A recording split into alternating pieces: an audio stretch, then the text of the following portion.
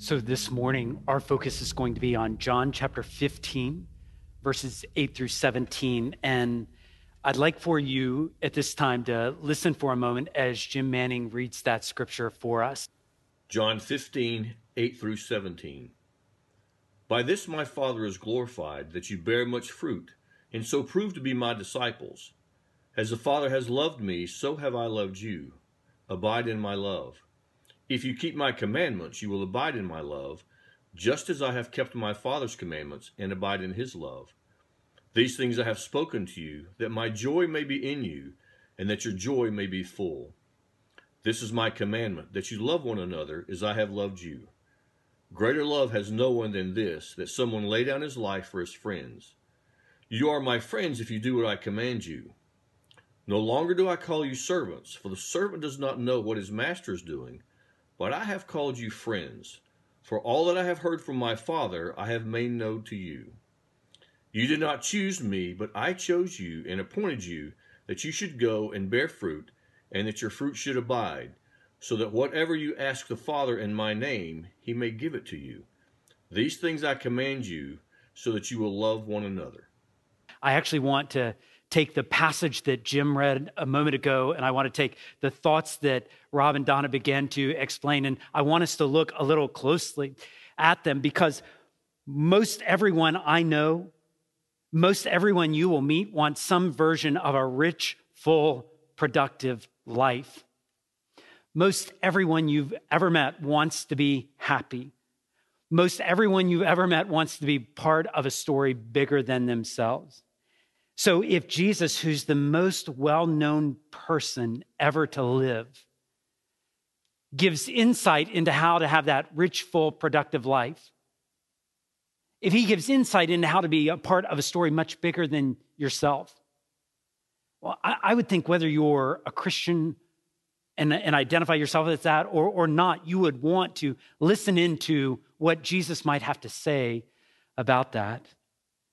I think that's exactly what he's talking about in these chapters that we've been looking at over the last few weeks. Can we take a closer look at these amazing words of Jesus? I don't know if we quickly and clearly see a couple of the connections he makes. Before we go kind of verse by verse in this, I think some of what he says, actually, if we hear it clearly, it's going to come as a surprise. We might just want to make sure, did we just hear that accurately? Maybe you've listened to music before, and maybe you're listening along and you go, did they just hit the right note? Or was there something, did I mishear something? Because as Jesus makes a connection, he makes a connection with love and being told what to do and doing what you're told to do. I'm not sure we make that connection. Don't we think that's kind of the opposite? That doesn't love just kind of, accept people for who they are? And does love really tell someone to do something? Is that what love's all about? And yet Jesus says this, if you keep my commandments, you will abide in my love, just as I have kept my Father's commandments and abide in his love. How countercultural that Jesus is connecting love with obedience. Did we hear him right on that? And there's another connection, because right after that connection of love and obedience, Jesus says, actually, obedience will come with joy as well. He makes that connection. These things I've spoken to you in verse 11, I've spoken to you about love and obedience that your joy might be full, that my joy might be in you. Boy, we think, man, doesn't happiness come from doing what we want? Doesn't happiness come when nobody's going to tell me what to do? But Jesus has something very different to tell us. And I think if we understand it, something even in our senses is going to go, is that right? Maybe you don't dismiss all of those connections, but maybe you think it's like this connection with love and obedience and joy. Is that like a kind of a rare flavor of ice cream that, yeah, some people like that, but most people, like, that's just not for them? Or could Jesus be making a connection? I actually think the connection he's making is very much for you and for all of us. So do you get those connections? I want us to look, because I actually have some high hopes to come out of the next few minutes. I have some high hopes, and here's what they are. I want to share them with you. I I actually have the hope, and I'm going to work hard for you to understand some of the basics of love. When you talk about love, it's a challenging subject, but I want you to understand some of the basics of it. And then I also want to try to set these words of Jesus in a wider picture of what it might look like for your life to be productive and be full and be rich.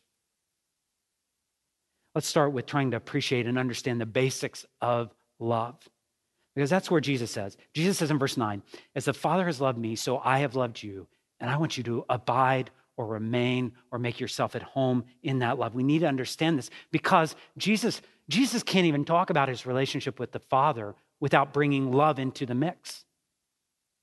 And Jesus can't even talk about his relationship with you without bringing love into it. It's that critical. It's that core. We've got to get this. Jesus is saying, I want you to know first that I love you. And I'm going to compare my love for you with the Father's love for me. I'm inviting you to make yourself at home in that love. What an invitation. What an invitation we have. It probably will be helpful to us if you think of some of the existing relationships you know of where love is best expressed. So I thought of some of the deepest relationships you'd have to think marriage would be one of those. You would have to think of relationships between parent and child would be one of those. Maybe other parts of family relationships would be part of that. Certainly friends would be a part of that. I also think of teachers or coaches or mentors and the ones who are following them or listening to them. Because you're devoted to someone, here's one aspect of love we have to understand. If we're going to understand the basics, we're going to understand this. Love expresses itself in the most sacrificial actions. This is not new territory, but I do want us to kind of focus our attention on this. Love expresses itself in the most sacrificial actions by what someone is willing to do or actually what someone does. They are saying, I would hurt for your good. I would take on pain so you might be in a better position. For your good, I will sacrifice. This is so much more than a feeling, isn't it? Real love it's so much more. So this is, let's start here again with those relationships. So this is Mother's Day. Is there a better picture, humanly speaking, of the love that someone has that would express itself in the most sacrificial actions than the love of a mother for her children? Even when that is not perfect, we know what it should be because we've seen it too many times. As a matter of fact, one of the reasons why this day hurts when you are separated from the mom you love is because you go back in time and you think, how many sacrifices did my mom make for me? The deepest sacrificial actions. I think of my own mom working jobs just to take care of her kids, extra jobs, taking on more than she probably needed to, willing to take that on because she cared. What about those other relationships? I mean, this is the essence of what it means to be a loving husband. If a man loves his wife, they are saying, I would hurt for your good. It's so much more than just here's a roommate that I'm going to tolerate. That we know that's not love. That's not what that's not what you stand at an altar and make vows for. That's not. You make vows to say, I will take on hurt because I love you. I'll do whatever it takes for your good. We think of a friend who will go the extra mile, and I hope you have some friends like that will be there for you. Whatever you need, they would do. They would sacrifice themselves for you. Or I think of the teacher that loves her kids or loves his kids. They're not in it to punch a clock and get their paycheck. That's not what it is for them. So actually, they might even drive to a house and put a sign in a yard like they did at our house this past week, just to say, I love my students. I care. If I can't be close to them, at least I'm going to give them an expression that I really, really care deeply for them. This is, humanly speaking, this is love. It's imperfect, sure, but it's still love. Yet Jesus loves us perfectly, and that's why it's so powerful what he says in verse 13. He says, greater love has no one than this, that someone lay down his life for his friends. This is the kind of expression of love that Jesus is talking about, the most sacrificial action. When Jesus talked like this, it sounded so different than other rabbis and philosophers of his time. You go back and read a little bit of history, and they never talked like this. They never said, no longer do I call you a servant. I'm going to call you friend. He's telling them, I'm going to lay down my life for you. I'm going to absorb pain for you. I will bear burdens so that you don't have to. Back then, even now, men in positions of authority rarely do things like that. It'd almost be the equivalent of hearing from a Marine drill sergeant the first week of boot camp, I'm not going to call you servants. I'm going to call you friends. We just think, well, we don't have categories for that.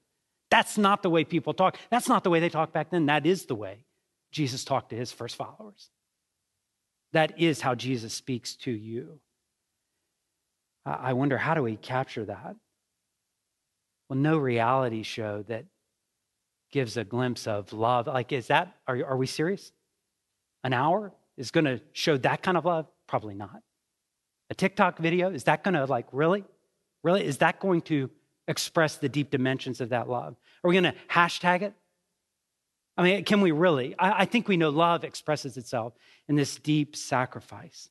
It definitely helps us to begin to comprehend what it means for us to make our lives at home with Jesus, at home in his love. He loves me. He's demonstrated his love for me. He will never love me less. His love cost him something. We saw love in action. We will never be the same. We rest in that. We abide in that. Our life should never be independent of that. As the Father loved Jesus, so Jesus has loved me. His love never fails. It never gives up. It never runs out on me. One thing remains. We sang that.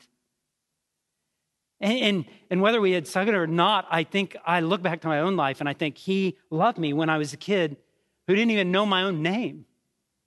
He loved me when I was a foolish teenager making mistakes. His love never failed. It never ran out. He loved me when I was an ambitious 20-year-old. He loved me when I was in my 30s and pretty stubborn. And he loves me even now when I'm a pastor without all the answers. His love never fails. So I have to tell myself, like, Curtis, you make yourself at home in that love. I may not even know you personally, but I'm telling you, that's the kind of love you can rest in. You can abide in.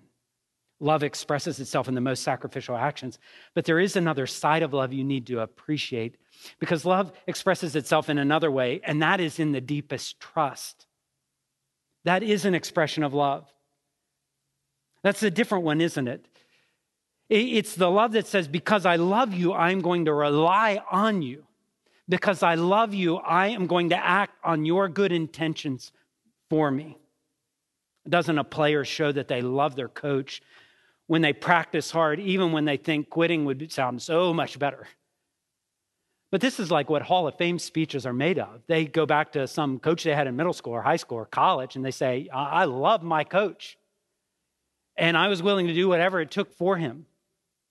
I wasn't going to quit because I knew he loved me and I loved him. You think of the relationship of students to their teachers. When you know a teacher cares. When you know there's this deep love. I saw it even in my own kids' eyes this week as they saw the teacher, and the eyes lit up because they know that teacher cares. That teacher cares. You see it as a kid who shows they love their dad or their mom. You go well, that's a daddy's girl. Because you can see it in their eyes. It's like they think dad hung the moon, and they're willing to do what dad says, willing to entrust their lives to him, or willing to entrust life to mom because they know mom loves them, so they respond accordingly.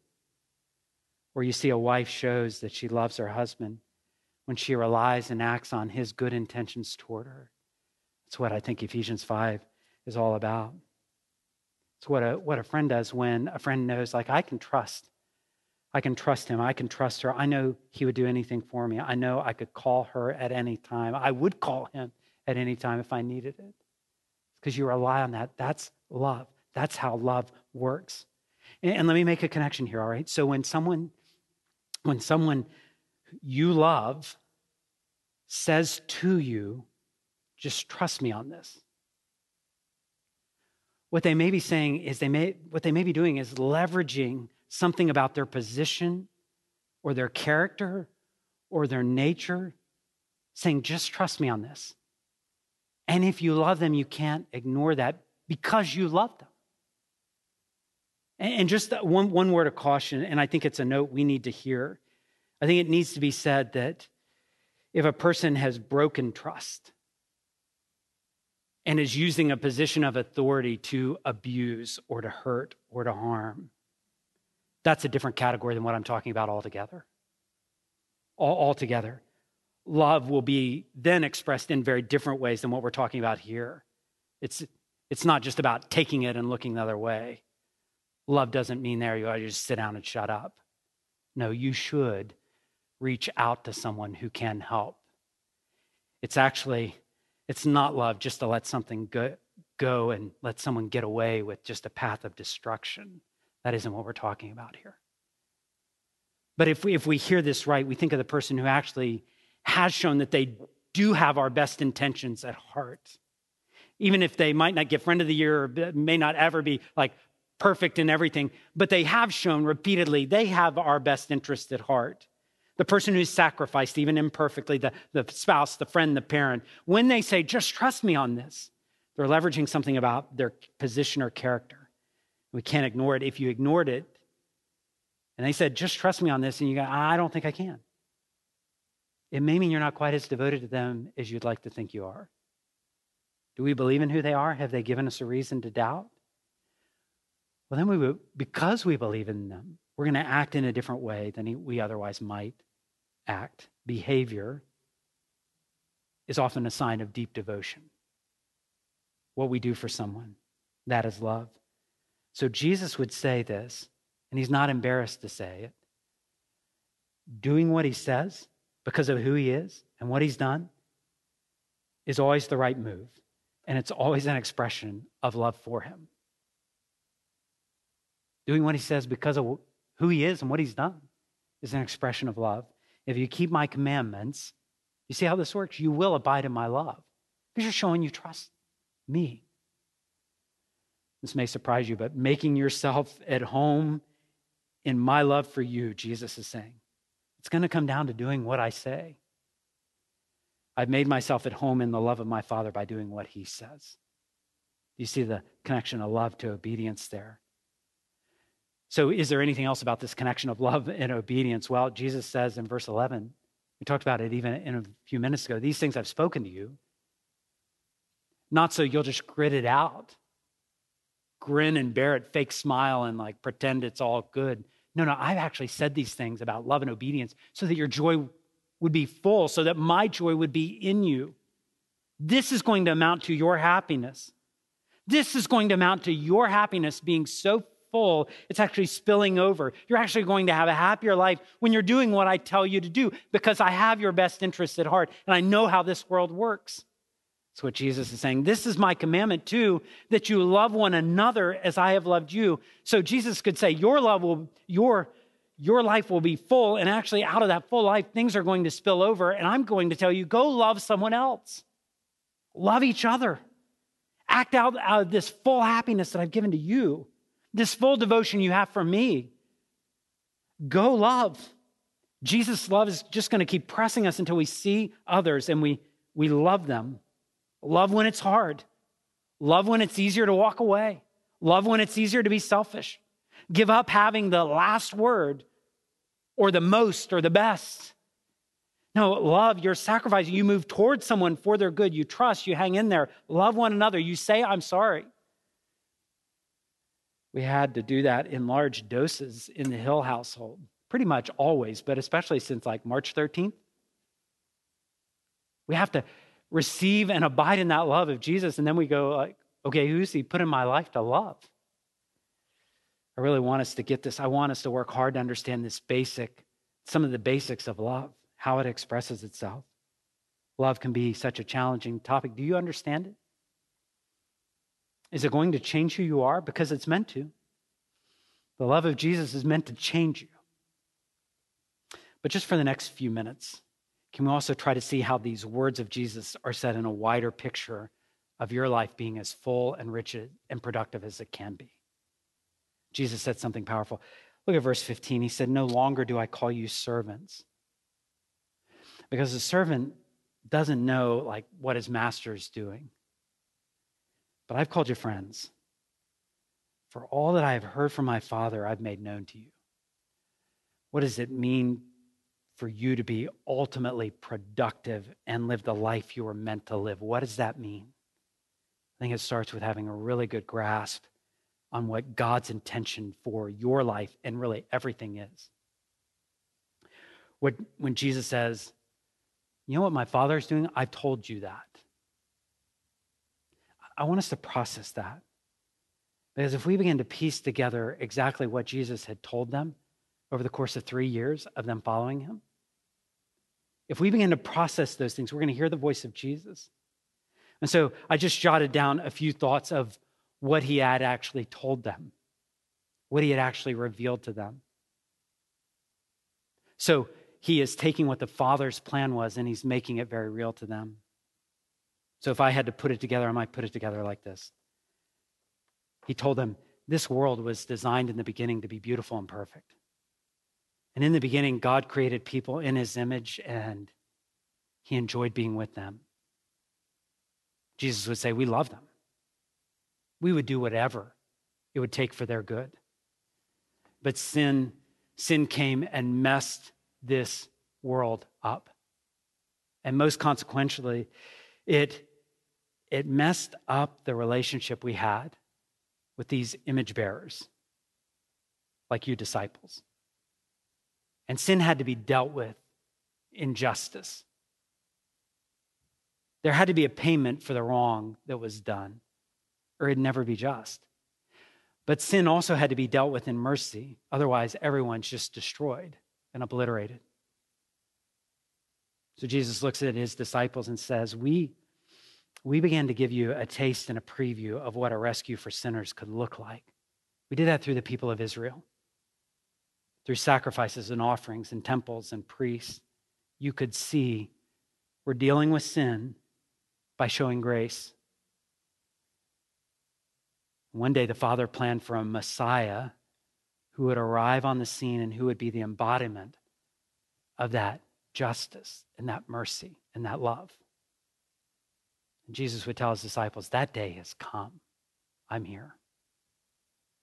God loved the world in this way. He sent me, his one and only Son, that even while you were sinners, whoever would believe in me wouldn't have their life ruined, but actually would have life that would be eternal. I love you so much that I have come to look and rescue the lost. I'm filled with mercy. And even as I am on this rescue mission of love,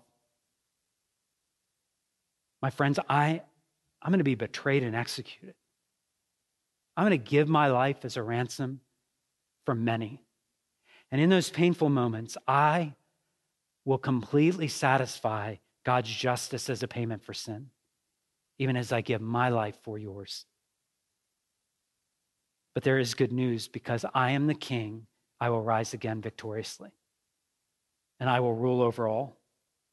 I will be the one that says, come to me if you are weary. I'm not going to condemn you. I love you. You can be free and you can leave your life of sin behind.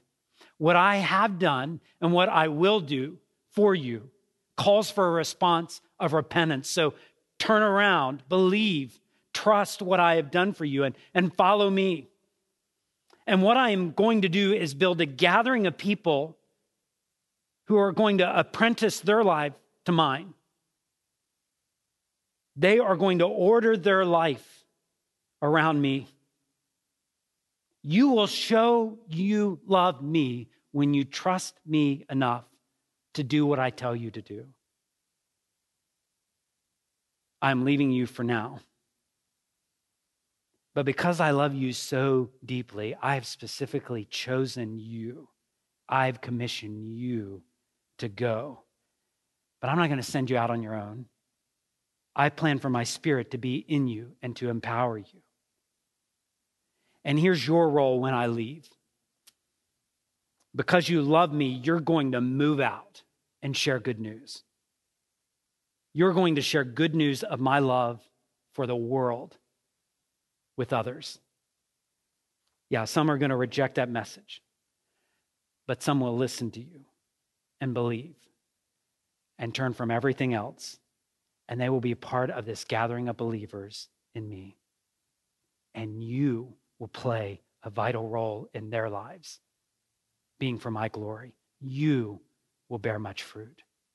And I love you so much that one day I will come back for you so that we can be together forever. And in that day, I will make everything new. New heavens, new earth. That is what the Father is doing. So when Jesus says, all that I've heard from my Father, I've made known to you. Have you encountered that? Does your life sit in that big story? Does this form a part of who you are? Do you have a relationship with Jesus? Do you need to know more? Because there is a digital connection card where you can at least let us know you'd like to talk more. If you don't know that your life is a part of that bigger story. I love what Jesus says. You didn't choose me, but I actually chose you, and I've appointed you that you should go out and bear fruit, and that your fruit should abide so that, listen, so that whatever you ask the Father in my name, he may give it to you. I love the closing. I love the offer, don't you? It's as if Jesus, after saying all that, in light of everything I've done and how much I care, in light of this great big plan that I have told you that my Father is working on. So what exactly do you need help with? How can I help you? You know you can ask, right? Do you hear Jesus saying that? I do. So yeah, Lord, we know we can ask. Well, that's exactly what I want to do right now. I want to ask the Lord for some things. Will you join me in prayer? Help us, Lord, to put it all together. Help us, Lord, to know how wide and how deep and how long and how high your love is. It's the one thing that remains. And it's also personal. So move our hearts by love. First, move our hearts to process your love for us. The kind of love that hurts for the good of someone else. May we know that love. And then give us the heart of faith that actually loves, so we're confident you are who you say you are, and we're so confident that we're going to rely on you and act on it. We're going to do what you tell us to do. Give us that kind of heart, Lord. And Father, we want Delaware to know of your love. And we want Pennsylvania and New Jersey and Maryland to know of your love. And frankly, we want our country to know of your love, and we want our world to know just how much you love. You told us to ask, and we're bringing our request to you as a good Father in the name of Jesus, who told us to ask. And we would say, may our lives bear much fruit for your glory. In Jesus' name we pray. Amen.